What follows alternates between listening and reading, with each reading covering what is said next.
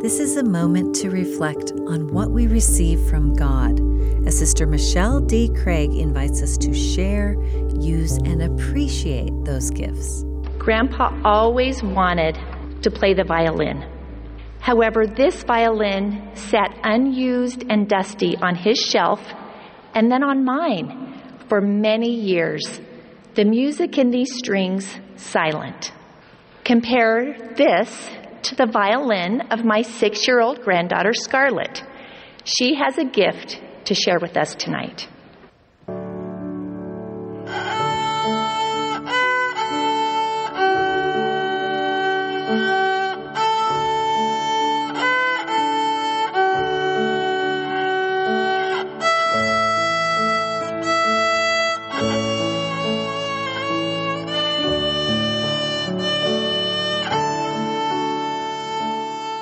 Thank you, Scarlett. That was beautiful. I love you. Our gifts from Heavenly Father are meant to be shared. Scarlett's violin isn't expensive, and we could find flaws in the instrument or technique. But because she has put her heart into it, she has given a gift and brought joy.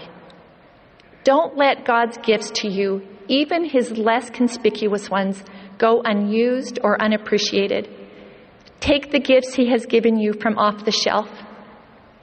If you have stored them out of self-doubt, shake off the dust and try. Offer them to God and His children. The gifts we have from our Heavenly Father are meant to be used and shared. All your gifts from God, however imperfect, bring joy and are, when offered to Him, a hymn of praise.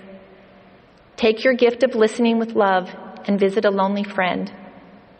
Do you have the gift of avoiding contention and of being agreeable? Those gifts have never been more needed. Give them to your family, friends, and neighbors. Tell a wanderer you love them and invite them to your kitchen table. Teach an inspired lesson. Write a kind note.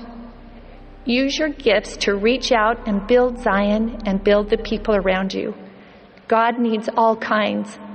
He's given all gifts for uplifting His children. Don't let the music in you go unsung, the hug ungiven, the forgiveness unoffered. That was an excerpt from Sister Michelle D. Craig's talk, Less Conspicuous Gifts. This is a moment to reflect.